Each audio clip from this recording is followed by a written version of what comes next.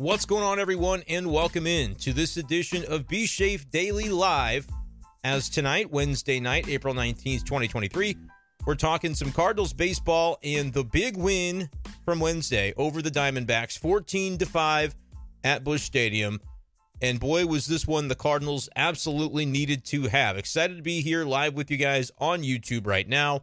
If you're watching this live, if you're watching back, make sure to subscribe to the YouTube channel and subscribe on Spotify and Apple Podcasts as well to keep up with all of our Cardinals content throughout the season. If you're in the chat right now, let me know what you want to be talking about, your impressions of today's game.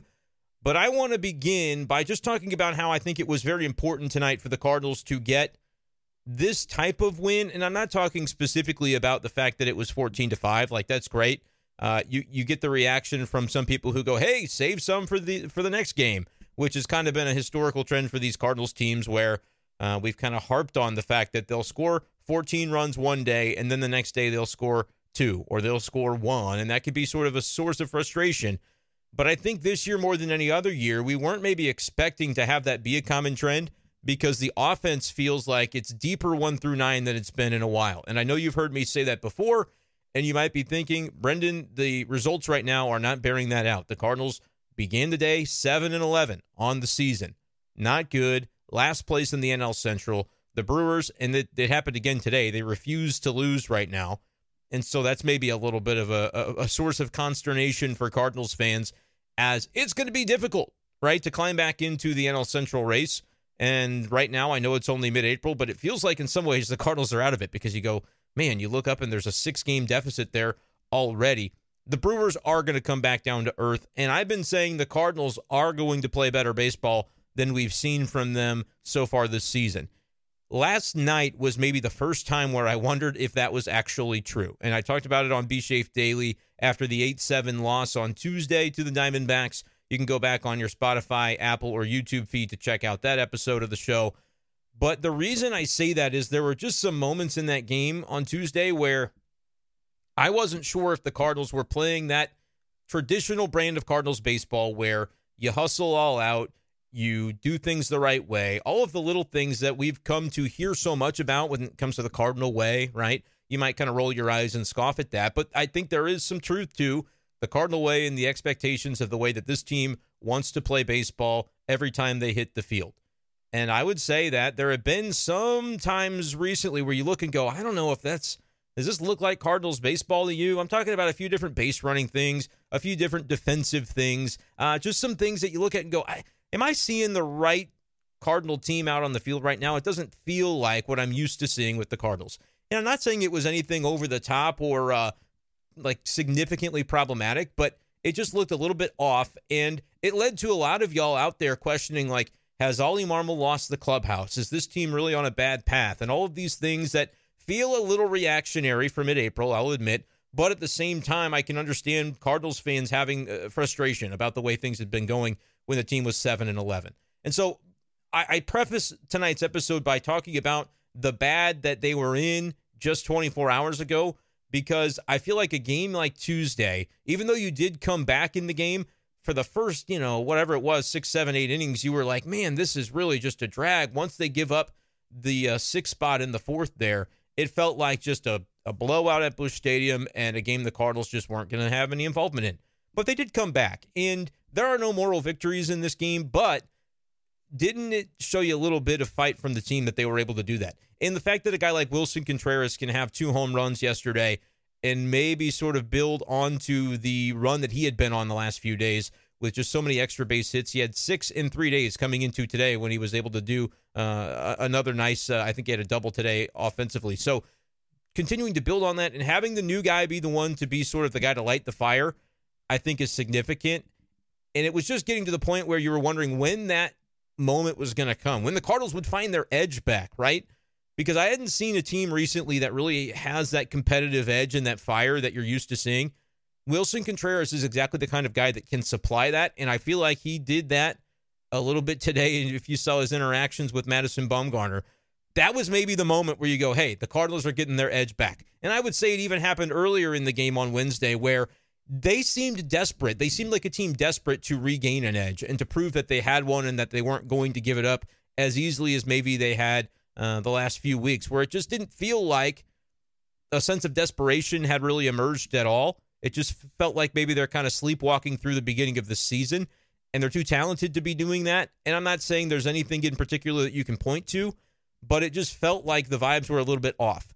And you didn't know necessarily what to pinpoint it on. Everybody has had different opinions on what the problems are and have been, and I'm not saying one big win like today fixes it, but it does feel like this was a game top to bottom that, I mean, if you've got Nolan Arenado, and I tweeted this out, but if you've got Nolan Arenado, who might be the slowest guy on the team, involved in a double steal, and it works, and they throw it into center field, and that leads to another run, like that's Cardinals baseball being played aggressively, and them saying, you give us an inch, we're taking a mile.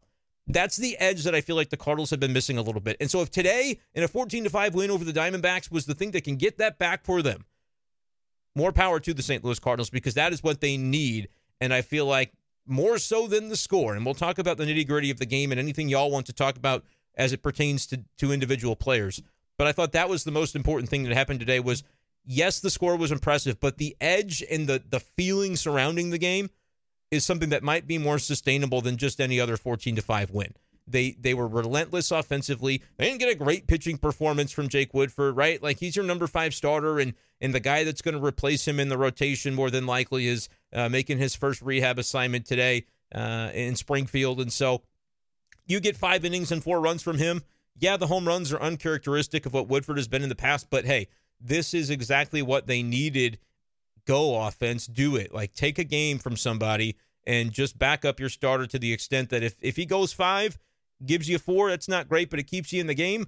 That's what you need from your number 5 starter. Didn't get completely blown out of the stadium, gave up a couple of dingers, but the offense is the thing that can drive this ship, and it did today, and it did so with an edge that I thought had been sort of missing from this Cardinals team previously. Let me know what you think. I'm finally going to dive into the comments here and go off of what y'all want to talk about, but wanted to kind of give that opening statement about the way I felt about today's Cardinals game and how important I think it can be as maybe a catalyst for this team. It's one of those deals where you wish they didn't have an off day tomorrow, because today we saw a lot of the things that you're saying. That is a way to build some momentum moving forward, but they hopefully will be able to sustain it as they go on this trip.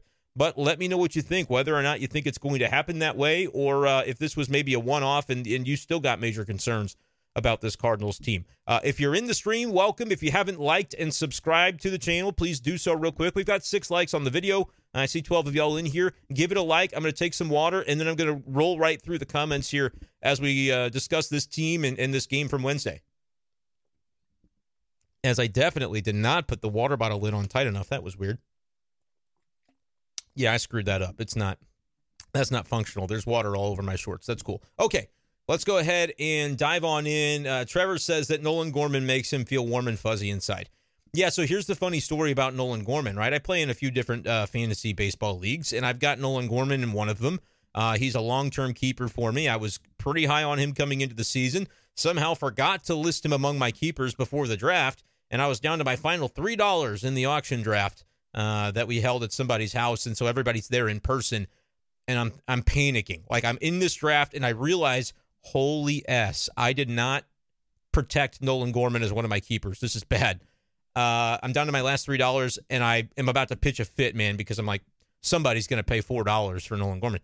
Nobody did. So I got him back, and that's great news. The problem is he wasn't starting today against the lefties, so he was on my fantasy bench. So did not get the benefit of that grand slam. But yes, Nolan Gorman, all-star candidate, without a doubt. And I think the thing that is next in his progression is something that the Cardinals are going to have to allow him to do or not, and that's play against lefties, at least some lefties. Madison Bumgarner, he's a guy that's on kind of the other end of his career arc and his spectrum, on the downturn, if you will. And so it's not like facing Madison Bumgarner of old. And I feel like that would have been maybe an opportunity to put Nolan Gorman into the starting lineup and see how it looks, because he is of the talent level that you'd like to think he's not just a career platoon guy. But he's young for now, and the younger he is with the more opportunity for development in front of him that he has, you'd like to say that there's time for him to turn into a more complete hitter. But if the Cardinals don't give him the opportunity to do that, I think that can be something that can be a little bit detrimental to his progress in the future. Earlier today, I'll give a plug to another podcast. Derek Gould's the best podcast in baseball. He and Ben Fredrickson had a great conversation that's worth going to listen to just about sort of the pitching development side of things for the Cardinals over the recent years, and how maybe guys that have gone away, like an Alcantara or a Zach Gallen, and even Johan Oviedo could be a more recent example of this. We'll see how he fares with the Pirates. But there's something to the fact that, like, the Cardinals have always had to win every day. Like, they're year in, year out trying to be competitive. You don't really have an opportunity to struggle as a young player through the process of learning to become a big leaguer. And I thought about that and thought that could be applicable to Nolan Gorman with the way the Cardinals are treating him as a platoon guy. They're going to play him every single day when there's a right-handed pitcher on the mound. But against lefties, he's not getting that same opportunity to develop. And that's fine. I think it's probably the best thing for the team if you've got, on a daily basis, other guys that can be more competitive in those at-bats. Brendan Donovan's a left-handed hitter as well, but I think they trust him a little more to stay in the lineup against lefties. But right now, Taylor Motter is the guy that slides in instead, with Donovan a little bit banged up. And, it's not to denigrate Taylor Motter in any way. He's done a lot to earn his spot on this team, and he had a nice base hit today before they removed him for Gorman when the righty relievers began coming into the game. So I'm not trying to diminish Taylor Motter in any way, but I feel like if you're looking long-term, you go, man, Nolan Gorman being able to turn into a complete slugger would be such a benefit. But the Cardinals are in a position where every day they're trying to compete and win and try to be competitive. And so I wonder if that maybe stunts the development of a guy like Nolan Gorman, who just won't have the opportunity to maybe learn on the fly against left-handed pitching and be able to see what it looks like. I think it would be to his benefit. Now, obviously, the decision works out. Motter gets a base hit, and he goes 1 for 2, and then later on they can bring in Nolan Gorman halfway through the game, which is probably the plan all along. But I do think there is something to the fact that Nolan Gorman doesn't have the chance to work through any struggles he might have against lefties. And so later on in his career, if he's to try that, he's however many hundreds of repetitions behind the 8-ball compared to where he would have been. But yeah, he can sure tee off against anybody and did so today with the grand slam. Tommy Edman was fantastic today as well. I'm sure some of the comments will be in here about him. And here's Craig who comments, so that allows me to just run right off with this next thought I have about Edman, which, by the way, new people into the stream, welcome. Like the stream if you haven't done so. Let's get the likes up a little higher, and subscribe to my YouTube channel if you haven't done that before, because we'll be doing this a lot. This is kind of the part of the calendar where we go into more live videos because the Cardinals are on the road, so I won't be covering these games coming up. Granted, it is a West Coast road trip, and so what that means is maybe some late nights for these videos. But listen, if we even get a handful of people in here that enjoy it, if it's 11 p.m., it's 11 p.m. We can have some fun with that still. So who knows? Make sure you subscribe to YouTube, and then in that way you won't miss anything as we go along breaking down this Cardinals season. Before history is written, it's played. Before it's frozen in time, it's fought one shift at a time. Before it's etched in silver, it's carved in ice. What happens next will last forever. The Stanley Cup Final on ABC and ESPN Plus begins Saturday. Let's talk about Tommy Edman from the right side and Tommy Edman from the left side, as Craig mentions, because I had a tweet early in the game where I had just been thinking about this more, and people have been bringing it more to my attention. It seems like every time we see Tommy Edman go on a little bit of a slide against right-handed pitching, there's the conversation that emerges, hey, could this guy just give up switch hitting and become a right-handed hitter only because he absolutely pummels lefties? And it's really a difficult chicken or the egg question, where is it because he's batting against left-handed pitching that he's doing so well? Or is it because he's batting from the right side that he's doing so well? Or is it a combination of the two? And it's almost definitely a combination of the two, but it's very easy for us to look at his numbers against left-handed pitching and go, oh my gosh, if he could just do that all the time, bat right-handed, that solves world hunger. This is incredible. But then you look at his batting average and his numbers without the typical power from the left side of the plate. That's when he's normally facing right-handed pitching, and you go, oh boy, he should just be a right-handed hitter only. We have the same conversation about Dylan Carlson a lot of times because you look at his numbers historically, it's a very similar split, and the power, I think, for both guys is better from the right side. Tommy Edman begins this game today by demonstrating that, just absolutely teeing off on Bumgarner. He finishes the day with a home run, a triple, and a double. He is a single short of the cycle. I tell you, he always demands the second bag, and then occasionally more than that. And that's what you saw today from Tommy Edman. However, as Craig mentions, that third hit, the triple, did not come against a lefty. Came against a righty where he's batting from the left side. And so that made me look like I picked a really bad day to have this conversation. I think that over the course of time, maybe Tommy Edman can continue to develop from the left side, and he has continued to work at that. But I do wonder if that might be something that limits him in terms of his overall ability to have power. If he were just a right-handed hitter, what would it look like? And I know it's probably not going to happen because you think about a guy making it to the major league level, he's gotten there by what? By doing what he's done his whole life to get there.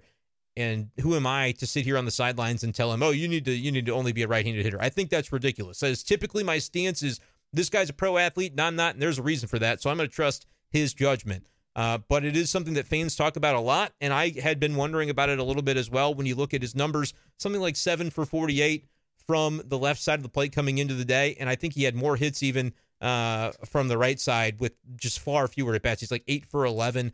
Somebody can probably grab me those updated totals.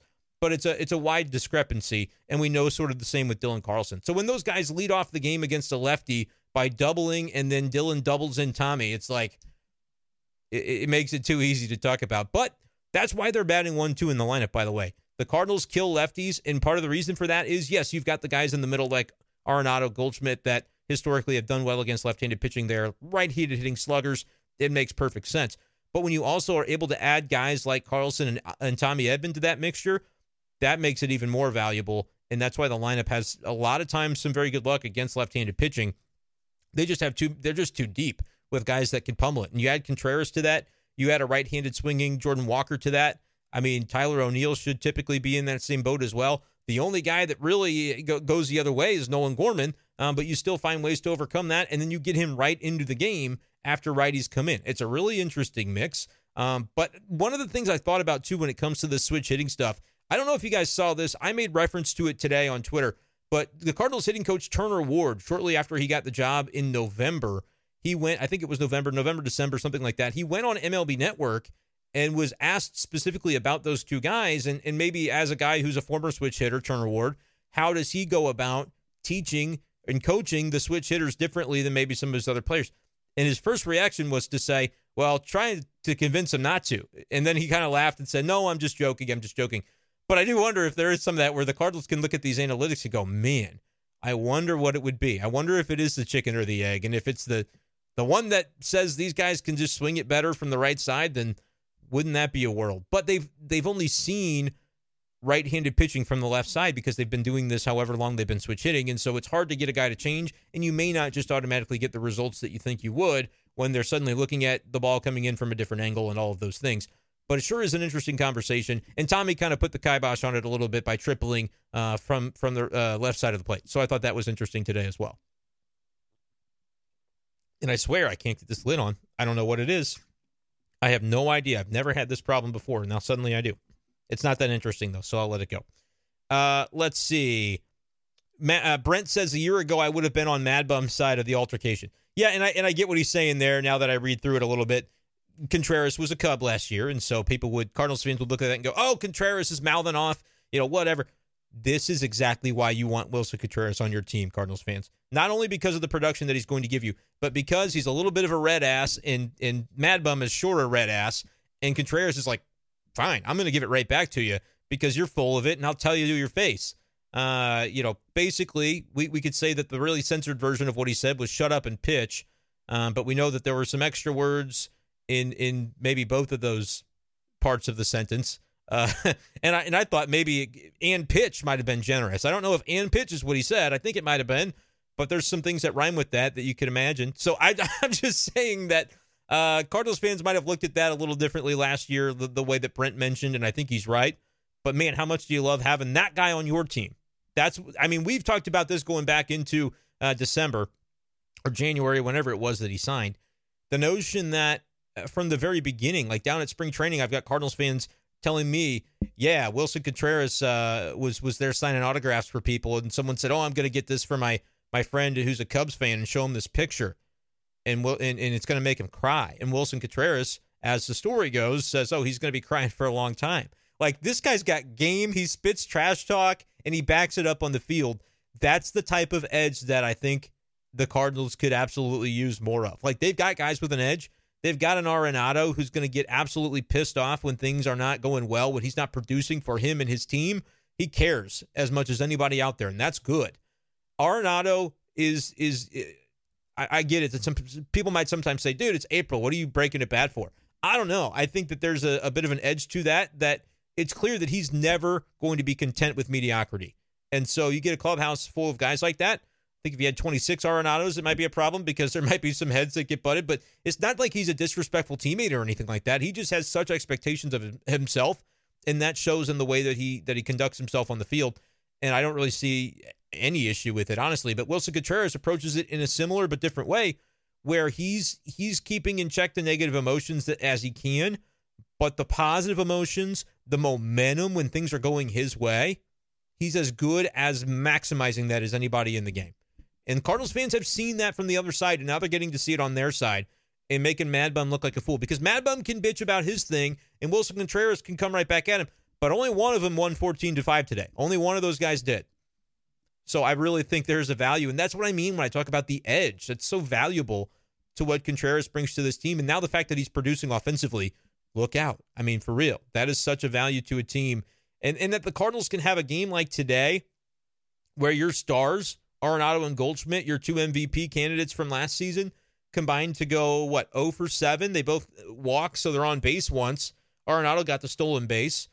But, that's not what you would expect to produce a 14-run day for the Cardinals. But now you've got a guy like Wilson Contreras who can add to it. He goes 2 for 3, had 2 runs scored, walked twice as well, ends up with another double today. That is the type of guy that, I'm not saying MV3, but you absolutely have to factor Contreras in when you say, the Cardinals had a big day offensively. There's a pretty good chance he's going to be part of that. And I know Cardinals fans were down on him 5 days ago. But guys, did you really think that was going to last forever? I mean, this guy's got such a pedigree, and he wants to win as much as anybody in that clubhouse as well. Him and Arenado are very similar, and it's not that Paul Goldschmidt isn't the exact same way. He's just maybe a little more quiet in the way he goes about it more often than not. But look at Wilson Contreras, man. All of a sudden, 809 is that OPS. He's right at his MLB average for his career, 808. He's 1 point above. Wilson Contreras is going to be just fine. He is a catalyst right now for what the Cardinals are doing. So that's been really cool to see. Trevor, Mad Bum really filled the shoes of his nickname today. Very mad, very bum. That is a very good line, Trevor. I appreciate that. And Austin says he's washed. Popcorn Flicks is in the house. What a game. Rhino, good to be here, man. Hey, good to have you here. Make sure you subscribe to the stream, to the YouTube channel. Appreciate you, man. Redbirds is in. The offense will be great, I think. I think the offense will be great as well. I've been trying to say it. I've been feeling like a dummy a couple of the nights that I've said it because it feels like it's a difficult thing to continue to say, hey, guys, there's variance involved here.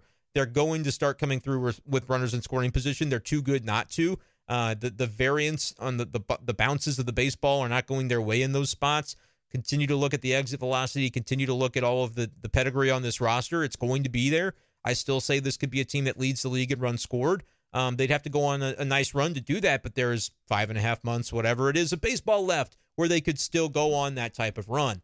I think this is ultimately going to be the best offense the Cardinals have had in 5 years, whatever. Go back to since I've started covering the team in 2016. I think this could be the best offense they've had in that span. I really do believe that. There are still some things that need to get ironed out for sure.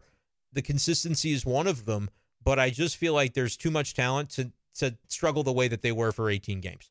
And not to say that it's all behind them because of one game, but I do think the talent level is going to ultimately rise to the top. It's difficult to hear as a fan. I'm not calling fans wrong for saying, I was worried before and maybe I still am, because there's a lot to be, upset about when things aren't going the team's way and the record is what it is.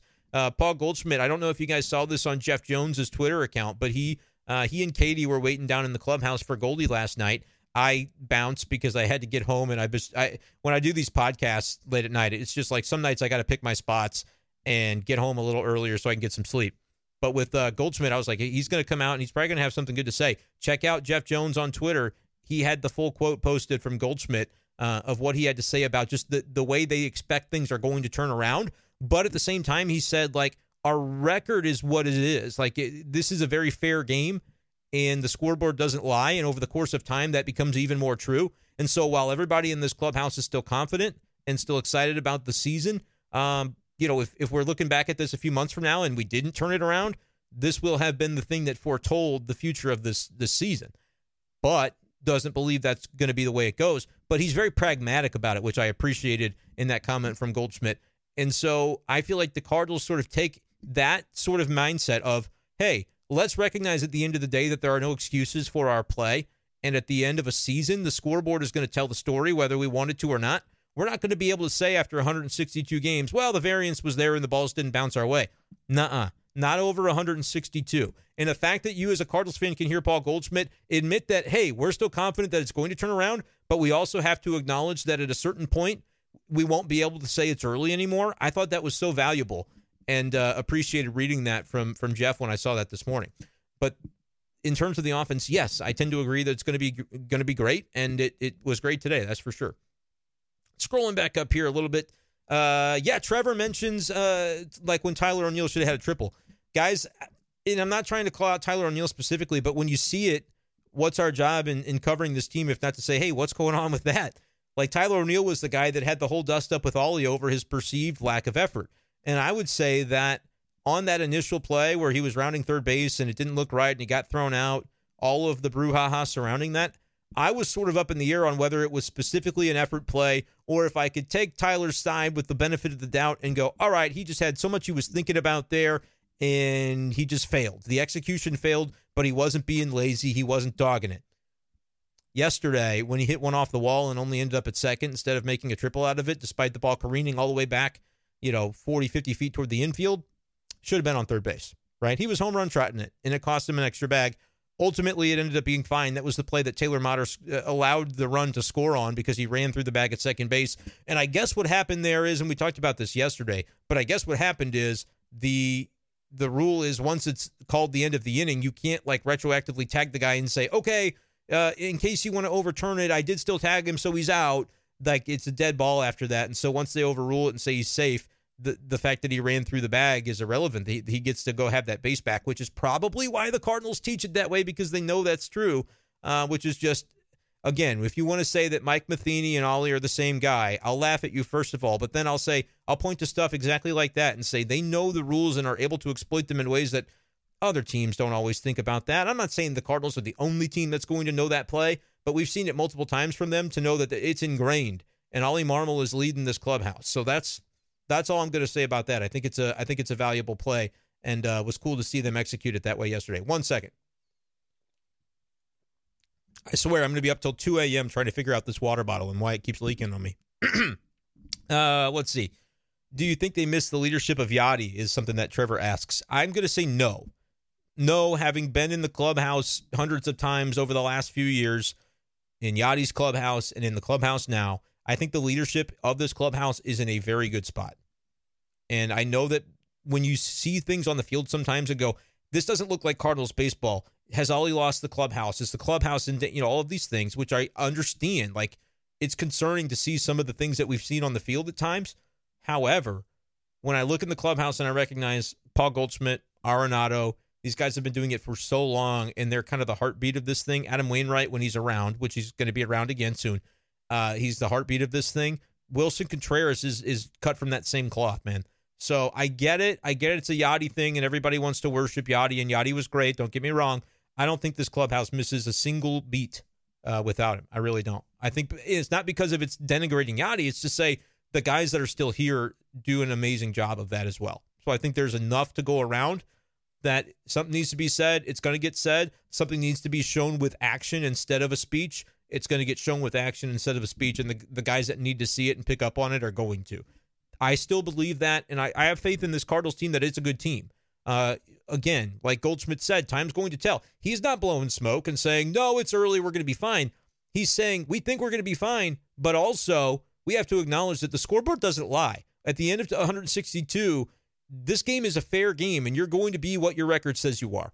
And so we're going to be able to say we think, and it looks like we're going to turn it around and all of these things, but there will come a moment in their season where the leader of that clubhouse knows that you won't be able to say that anymore, so your play better start to back it up. I think that's valuable. I think that's the kind of thing that shows where this clubhouse is, and I think it's in good hands with a guy like Goldschmidt and some of the other veterans that are the leaders in that group. Popcorn, and it's a good question, Trevor. I understand why you ask it. Popcorn Flicks, I'm over the Tyler O'Neill experiment. I don't think that it needs to be an experiment. Like, the experiment of him playing center field is over, as I've detailed the last few days. You can just tell that it's not something that they're going to be dead set on doing. They're not going to continue to play O'Neill in center in games that Dylan Carlson is participatory. Like, they're not. It's going to be Carlson in center, O'Neill in left. It's what they did last night, and they both made at least one great play from those respective positions. I think the experiment of O'Neill, like, being on the team, there's no reason for that to be over. I just think you can't automatically assume his playing time is going to dwarf some of these other guys. Like, it shouldn't automatically be that he's an everyday guy, and regardless of performance, regardless of circumstance. So I don't think it's worth dogging Tyler O'Neill like he shouldn't be on the roster. I do think it's an interesting conversation when you look at the fact that we expect Jordan Walker to become a guy that you don't ever want to take out of the lineup with his bat. So he's kind of taken up a spot daily. The Cardinals, at least through the winter, said that Lars Nootbaar was going to be that guy as well. They have seen big strides from Alec Burleson, and you have Nolan Gorman playing DH for the most part on days that Alec Burleson is going to want to be in the lineup because Burley will play against right-handed pitching, so will Gorman. So, like, that's the rub with it. Oh, and Dylan Carlson is by far your best defensive option in center field, and he's also like 24 years old, and maybe you shouldn't give up on his bat yet as well. That's the difficulty, and so am I a math major? No. Can I say that maybe a trade would be needed to do that, to like fix the issue? I guess. It's a good problem to have, especially when somebody gets hurt and then you go, hey, we still have depth even after an injury. That would, like right now, Brendan Donovan's on the mend. They don't miss him because Gorman can slot in and play second base, and then you can have Burleson at DH and you don't miss a beat because now you get one of your extra good defenders like Dylan in the lineup on a daily basis. That's a benefit, it's a feature, not a bug, right? So I understand the point of looking at any individual outfielder and going, oh man, I'm sick of this guy if they're struggling, right? But I don't think you have to just say, oh, get him out of the lineup, get him off this team. What's interesting, though, is people would say, hey, they have too many outfielders, trade one for a starting pitcher. That's great on paper. How many teams are looking to acquire Tyler O'Neill for a top, 3 in your rotation starting pitcher? I'm going to say the number is 0. Not a slight to Tyler O'Neill, but teams aren't looking to trade starting pitchers, period. And they've got outfielders too. They might not be as good as Tyler O'Neill, but they're going to work with the guys that they've got rather than give up somebody that they can believe in for the future as a starter, especially a young one with team control. So any of those fictional trades that you think would make sense for the Cardinals, they do, but they don't necessarily make sense for other teams, which is why those deals have not come to fruition yet. I'm not saying it wouldn't be possible. And like Dylan Carlson would be a better example of somebody that I would think would have more value because teams probably appreciate the defensive value and the switch hitting potential ability, the potential to do more offensively, although his hard hit numbers and his exit velocity would have to come up because it's a very metrics-oriented game now in Major League Baseball with the analytics craze. So teams would have to believe that they're getting a good hitter in Carlson too, but they also value control. And Dylan Carlson's younger with more team control attached to him before you got to pay him in free agency. And so that would be a guy that I would think could maybe get that. But if I'm the Cardinals, I don't think I'm comfy trading away my best defensive center fielder. But then again, if I'm not using him, what does that look like? And that might be a reason behind the curtain why the Cardinals have been so hell-bent on saying, can Tyler O'Neill or Lars Nootbaar prove to be an above-average center fielder? Because if so, then maybe it does make the most interesting commodity in a Carlson in terms of the value he would have to other teams because of his team control. Maybe that makes him more available in a trade for the Cardinals, and that might be a guy that other teams would be interested in. But I still wouldn't be giving up on Dylan Carlson personally, but I understand it's a hard conversation when you've got 5 guys for 3 spots on a daily basis. But if somebody tears their ACL tomorrow, which would be weird because they don't play tomorrow, but if it happened, then you would at least go, well, good thing we didn't trade somebody because there's still 4 guys that are really good or at least really capable out there to hold down the fort. So that's where it's a really interesting conversation. Bird Calls, and along those lines, Bird Calls asked the question, and welcome to the show, Bird Calls. Make sure you're subscribed on YouTube, guys. Subscribe. I would love to look after the video, and I gained a few subscribers because it makes it all worth it here. Why is the team so enamored with Burleson? What supposedly gain on offense does not make up for what you lose on defense? So I don't know if I agree with that for sure. I'm just going to pull right now Alec Burleson's numbers up for the season. I know that they had been pretty darn good and I assume that they're still pretty solid. 2 home runs. We know he hit the home run the other night. 785 OPS. The batting average has dipped a little bit to 250. The on-base has not been high at 304, but he has slugged at a 481 clip. So like a 785 OPS, for instance, that's about Lars Nootbaar territory from last year. And Lars Nootbaar had a really good offensive season. I think the Cardinals see Burleson ultimately as a guy that should hit higher than 250, should be closer to like 270, because he is very contact-oriented. That's why they have him up in the lineup against right-handed pitching. They think as a lefty, he could just put bat to ball, and the power and the exit velocity is there. I should say the exit velocity is there. The power will come as he adjusts maybe more to the launch angle style of play, and he could be a guy that hits 20 home runs in a year at that point. But I do think they like his offense. I agree that it's tricky, though, and that's why I said it'd be nice to have him at the DH, but you've got Gorman there playing so well, and that's why there's competition at every spot on this roster.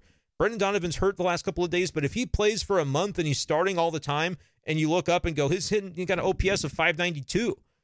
You can't play Brendan Donovan at that point. I'm not saying you're going to have that, but they have to reward the performance, because there's a world in which you go, hey, Gorman is our everyday second baseman. Now we get to DH Burleson, and we get a better outfielder in left field. Like, I don't know, the guy that's won a Gold Glove there, or Lars Nootbaar, or whatever it is. Like, that is definitely a way that the Cardinals could take this, but it's just so hard because they have more good hitters than spots right now, and there's going to be a reason to put each and every one of them in a lineup on a different day. And that's why I said a lot in the offseason, like, it would make sense for the Cardinals to trade one of these guys for pitching, add a pitching prospect or two to that name in order to entice the other team to give up their Pablo Lopez or whatever the case might be. But what was the name that a lot of people thought, and I even thought it was realistic at the time, to trade? Nolan Gorman, right? Because the Cardinals didn't use him very much last year. He still hit 14 home runs, but down the stretch, it was like they didn't trust him. And so I was thinking, if it's going to be one of those deals where it's just going to be every day Brendan Donovan, and then if Gorman is struggling, they're going to cast him aside and not let him work through those struggles, you might as well trade Nolan Gorman.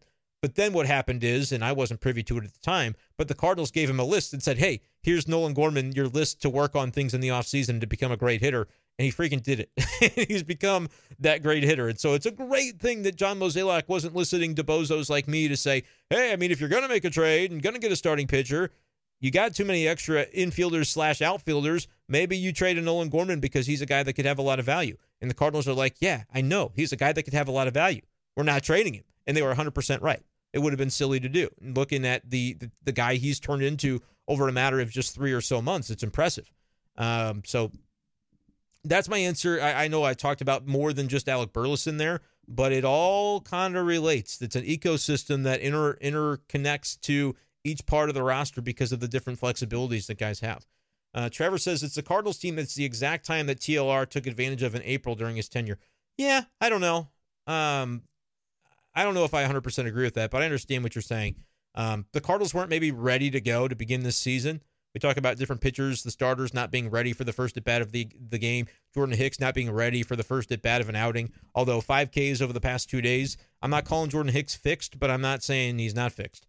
We talked about that on KTGR on the radio show today. I'm wearing the shirt, by the way. Check us out, ktgr.com, 4 to 6 p.m. weekdays. But he has looked a lot better, and that would be much welcomed. I don't know if people listened to the show or last night when I talked about it on Be Safe Daily, but I'll reiterate the conversation with Wilson Contreras last night about Jordan Hicks was like, you could look in his eyes and say that he was being genuine when he told you he was seeing a different Jordan Hicks than he had ever seen. He said, I've caught Jordan Hicks before. I caught him in spring. I've caught him so far this year. I didn't see anything like that before. The way his sinker was moving, there was one strikeout where he said, I almost dropped it. I just didn't expect the tailing action to be there as significant as it was.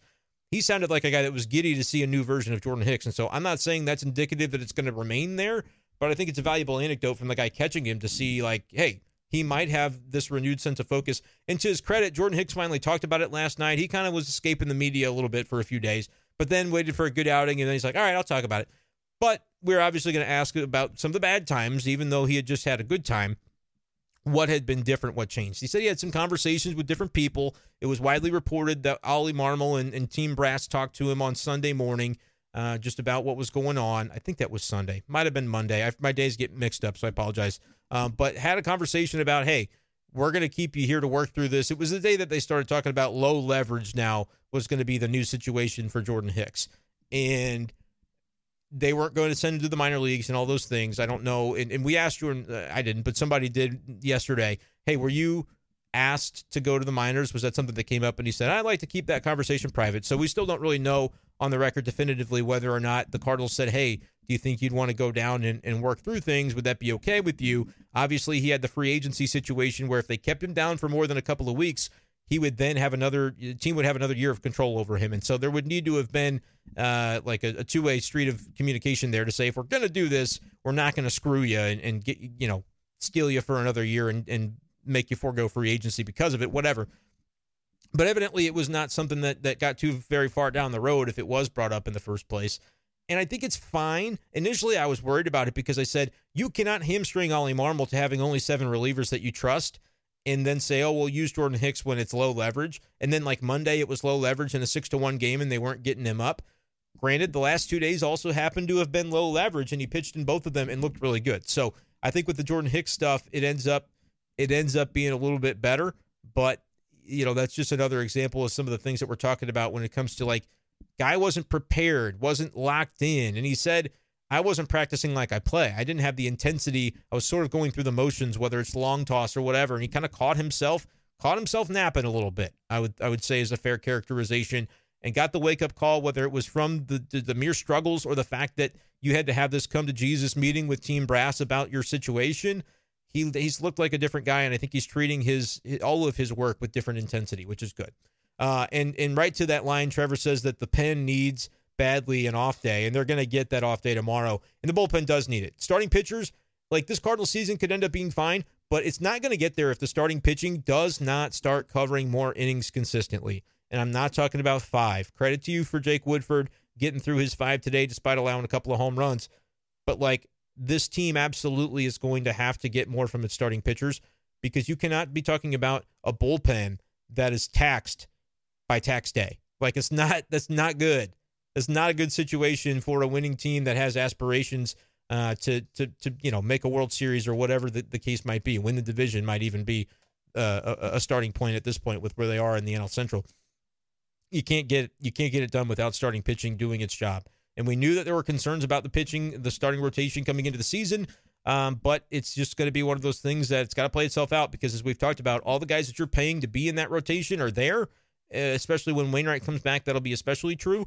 And I don't think it's going to be easy to jettison any one of them to a bullpen role or to a DFA or anything like that. So those guys are just going to have to pitch better. You're going to have to dance with who brung you, and maybe you'll have room in the rotation due to injury or otherwise by June or July to make a change, but I don't think you're going to be making wholesale rotational changes barring injury. The guys are just going to have to pitch better, and that's going to fall back on the bullpen as well. If they're not able to do it, you're going to continue to see these issues with a guy like, Ryan Helsley can only pitch so often, and the Cardinals might need him to be more of a guy that can take the ball more on back-to-backs and not have so many off days. He's trying to preserve his health. I get it. But like, when you're already limited to 7 guys, and hopefully they can start trusting Jordan Hicks and leverage again, but the limitations are already pretty significant for this team in terms of the guys that can be used on a given day in the bullpen. And so I was a little worried about the way the 6th thing would go. It could not have gone better over the last 2 days. The fact that I know they lost the first one, but you had leverage situations or non-leverage situations that you could bring him into twice and have him thrive in both of those. That literally could not have been drawn up any better for the Cardinals, because that result could have gone a different way, and we'd be having a much different conversation about Jordan Hicks right now. But the conversation is good, and that is good. Brent, could the pitching struggles be attributed to the staff without Yadi, his game-calling, pitch framing, overall presence? I would say Yadi is definitely I'll trust that Yadi is a better game caller than Wilson Contreras, though I don't know him to be terrible at game calling. His framing isn't great, but I don't know if that's a tangible impact that we're seeing. It might be. And his framing's not terrible. It's just not Yadi level, because Yadi was really good at it. But I think his presence is not to be questioned. As a presence, I think Wilson Contreras is I'm not going to say every bit of Yadi, but I'm going to say he shouldn't be keeping himself awake at night wondering if he's filling the shoes as far as a presence. The dude is a presence. There's no question about that. And I think he does have a good relationship with these pitchers. But, there are some tweaks that they've got to work through, and that's a Dusty Blake thing. Like, that's why you have those coaches. I don't like it when fans just blame the coach, hitting coach, pitching coach, for the troubles of a team in a certain area. But I think Dusty Blake, the onus is definitely on him to get that starting rotation and say, approach-wise, what are we doing that needs to maybe be different? Because we're getting shelled at the beginning of games. We're not getting deep, not being efficient enough, leaving maybe too many pitches over the plate. I saw that from Woodford a couple of times today. So I think Dusty definitely does need to kick that into gear and get to the bottom of it. But I don't think it's a Yachty thing. But I'm not going to diminish the question, Brent, because I think it's a fair one. Wow, the water bottle did not leak on me that time. Sick. 1 for his last 11, 6 for his last 30 going into today's game. I do not know who that's talking about at all. You guys are having a conversation without me. Oh, Alec Burleson. Yeah, I get it. He's slumped a little bit, but you know who else had slumped recently? Jordan Walker. Check out his numbers before today. Are you saying he should sit? Because I don't think he should. So I get it. I would stay the course, though, on guys like Burleson. But there will come a point where if it's like a 3-week sample, that's when in that hierarchy of needs in the outfield, you go, okay, we're going to have to switch this up a little bit, give more time to a Dillon or a Tyler over a Burleson if things aren't going well. I think that's applicable to everybody except Walker. I think you really got to go the extra mile to let Walker work through stuff or send him to AAA, which they I don't think should ever do. So that's sort of the way I view that. Redbird says our pitchers are not executing like they can. Wilson has got to get used to framing our guys. Framing is important for this team. We have a lot of mechanical starters. It's true. And I got another question, too, about whether the pitch clock might be having an impact on things, right? Because these pitchers are kind of pitch to contact guys, and they're getting rushed along a little bit. And maybe the pitch clock is having an impact on the starters as a whole, because the Cardinals are a team built around having that rotation that's supposed to be able to get you deeper and haven't been able to get it done. So I don't know if there's a tangible way for me to point at the pitch clock and say that's happening as well. But I also think it's worth wondering and keeping an eye on if you could notice anybody struggling with the pitch clock. For instance, Redbird says that the pitchers rely on their talents of sequencing and movement, which is great for letting your defense work. And that's what I mean. It's a pitch to contact team in terms of their rotation, and it's backed by the type of defense that the Cardinals play. Although I don't know that the outfield defense has been overall as crisp to begin this year, but it's because they've been merry-go-rounding the outfield, and so it makes it tough. And a lot of times, if you've got Burley in left and Walker in right, no offense to those guys, they're not going to be Gold Glove caliber players, and so you're going to take a little bit of a hit there. But infield defense, absolutely, you've got a group of guys that can get ground balls. And they need to be able to hit their spots to be able to get that. And it's maybe just an aspect of Yachty. That could be where the Yachty thing comes in, where he knew from years and years and years of working with the pitching staff and the style of pitching that they wanted to do, he knew exactly what they were trying to do and induce a ground ball to this side and let this guy's stuff play this way. I don't think Wilson's doing a bad job of it, but it might be one that just takes a little bit of time to fine-tune. And that might be what we're seeing right now with the team. Aaron says that his theory is things were weird when Newt returned from the WBC. He's vital to the energy, but his swagger has been subdued. I feel like he was told to tone it down. That's a conspiracy theory. I don't think there's anything to that, because the Cardinals have talked consistently about the way they like what Newt brings to the table. And so there might be always things going on behind closed doors that we don't really know about, right? But that's any team. That's any team that can have those sorts of things happen, and you've got 26 guys in a room. Somebody's going to have a beef with somebody on some given day, right? It doesn't have to be World War III or so-and-so has lost the clubhouse to have some of those things go on. I'm not aware directly of anything like that happening, but I feel like Newt is the kind of guy that brings a clubhouse together. It was weird to me that they tried to put the kibosh on the grind the pepper stuff. That never needed to happen. I don't really know what the thought process was there.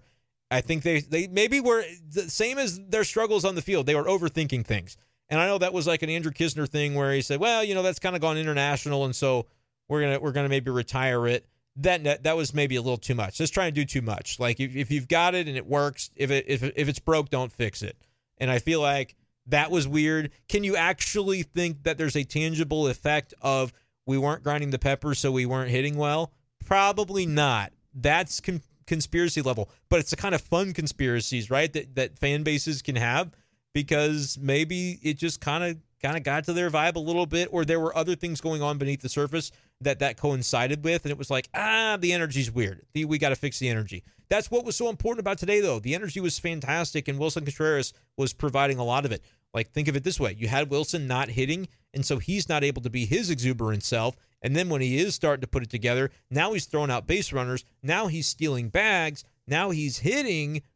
What comes with that? He's talking trash to Mad Bum. And the Cardinals are winning by 9. It's good. Those are good things. Please subscribe to the channel if you've not done so already. Thank you guys so much for joining me and asking questions. You're the best. Love y'all. Austin says, everybody like the stream. I'm dead serious right now. That's great. Austin, you're the man. He's looking out for me even when I don't look out for myself. Aaron says society would thrive if our switch hitters just didn't switch hit. Yeah. But here's the thing. If I'm Tommy Edman and I've done it a certain way my whole life and now I'm going to bat righty, but I'm going to see the way a pitch tails from a righty, is that going to mess me up when I've never done it? That's what I wonder. And he's been asked about it before. It's not something that I feel like is respectful to ask Tommy Edman every day, especially after he triples today from the left side, right? So it's not one of those things that I feel like people should be bugging, like media, writers should be bugging Tommy Edman with every day, because it's like, all right, at a certain point, we've had this conversation. This is the way I approach it and the way I do it. But I hear you. Like, it is interesting for us on the outside to kind of talk about and wonder about. Jack might be back, says Redbirds. He looked nasty outside of the home run in the fourth. I know it's just the D-backs, but he was flowing. I don't think there is a such thing as just the D-backs. Honestly, they're a good team this year. They could be a playoff team. And Trevor says the exact same thing. Yeah, I think the D-backs could be pretty good. They've got a pesky sort of lineup. I feel like the Pirates are similar in that way, but I think the D-backs are better and their pitching is better than the Pirates. So, but I think there are some comparisons between those two teams, and Arizona's got a decent squad. They're going to be in that loaded division because the Padres are good, the Dodgers are going to be good, the Giants I don't think are as bad as they've been playing to begin the year. The Rockies suck. They're probably going to be pretty bad. But yeah, don't overlook the D-backs. They could try to squeak into a wild card. I don't think they could win that division, but you never know. Redbird says better than last year, not a bad team at all. Connor, what's up, man? The Cardinals need the young guys to start carrying. Can't depend on Goldie and Nato to have MVP seasons. You can't depend on it, but you can kind of expect that they're going to be at least in that top 10 range, right, in the National League. They should continue to be leaders in terms of their production. Wilson Contreras is going to produce. Nolan Gorman is a young guy who is producing. Jordan Walker is maybe not producing as much as we thought he would based on that beginning to the season hit streak, but he's going to be there. Brendan Donovan, when healthy, I think needs to step it up a little bit compared to what we've seen, but he'll get there. Tommy Edman has been producing, to my eyes, has been doing a nice job overall. I know from the left side it's not as robust, but been solid. So that's solid there as well. I understand what you're saying about the young guys needing to be a significant part of it, and I agree with that, and I think that's what makes this team so dangerous. When they all lock it in, 1 through 9, it's ridiculously dangerous. But I think more than anything, like, a lot of the guys I named are already doing that. Young guys. Alec Burleson's done a nice job. I mentioned the 785 OPS. Tyler O'Neill and Dylan Carlson need to lock it in. Those are two guys that, and Dylan's still pretty young. Tyler's more of the veteran status. You get those guys playing to their potential along with all the other people that we just named, this is going to be a wagon of a team. But you got to have everybody pulling in the same direction. Rhino, what's up, dog? DC had a great game today, too. Feel like we need to see him in center every day. Otherwise, his growth is being stunted. It could get to that point, and I agree, because everything else fades into play a little better around Dylan Carlson when he is manning center field. Your left fielder's positioning makes sense. Your right fielder makes sense. Life makes sense in general, right? He has to continue to have the offense to justify that. Today, he was 2 for 5 with a couple of RBIs, had the double there to drive in Tommy to begin the game, and he also scored a run. What's difficult is, can Dylan Carlson do it against right-handed pitching? Because he was in there today because it was Mad Bum and the left-handed pitcher, and that's why he was near the top of the lineup as well. He's a weapon for the Cardinals in those situations. But you look at his numbers, the OPS is still like hovering around 600, and it's kind of a difficult thing to justify every day. Play him because his defense is great when you just need to be able to rely upon the offense that you're going to get from a guy like that. And I'm trying to find the splits here of what he's been left versus right. But that's another thing that the Cardinals have really been harping on with him, because they know last year it was a significant issue. 764 is his OPS against lefties this year. Pretty good. Righties, it's 553. He's hitting 214 against righties in an under 300 slug. So that's why he doesn't play every day. When you've got guys like Alec Burleson doing the exact opposite, I know the defense suffers. I get it.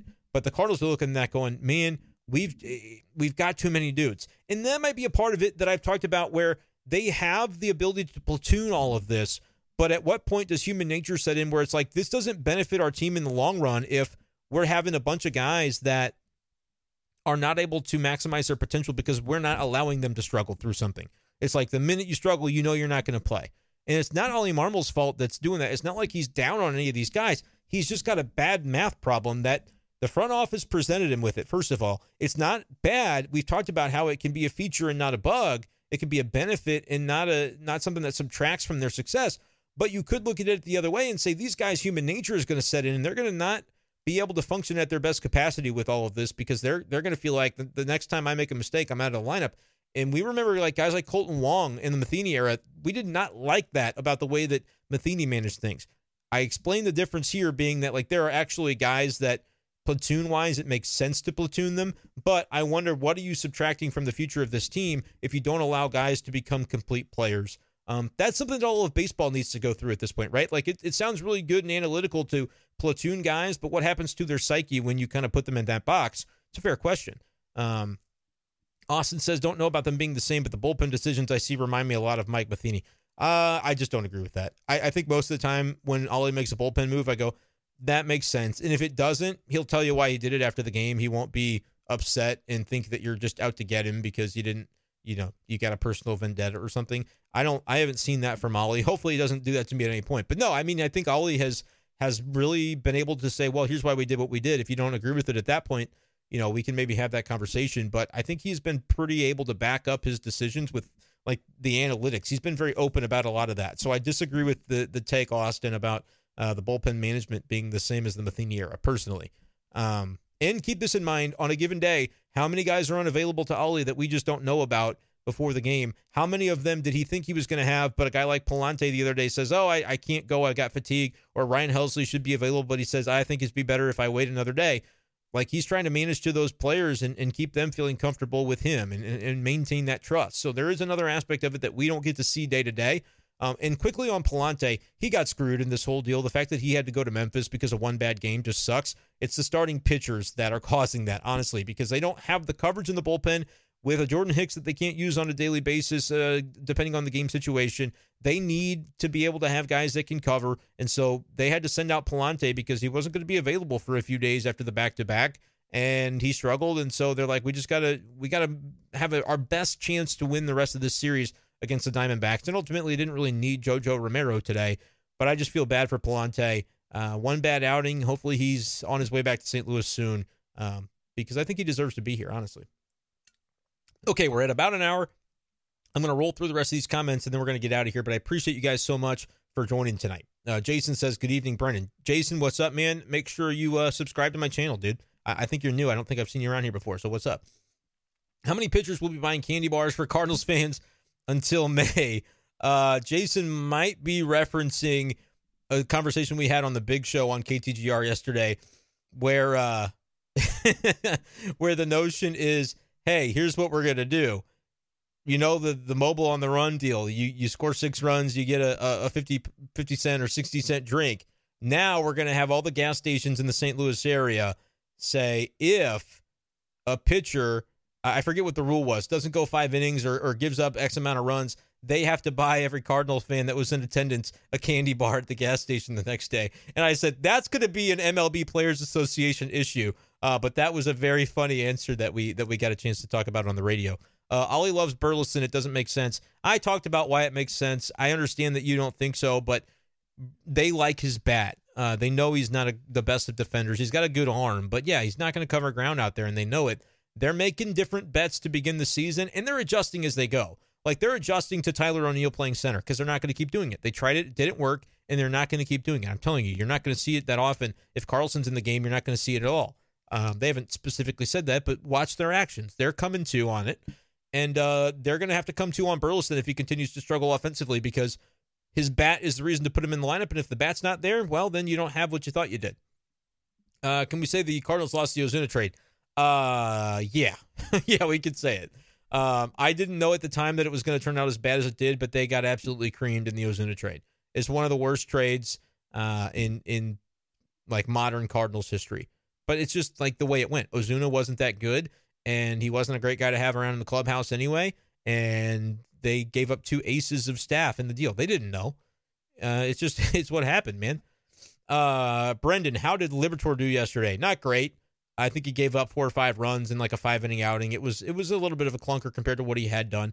But that's okay. Guys are allowed to fail at times. Like, they're still human. I don't think that means his trajectory is any different. So that's kind of the way I look at it. Jason chimes back in. Is it true that if the Cardinals didn't win the World Series, there will be factions of fans that want to fire Ollie?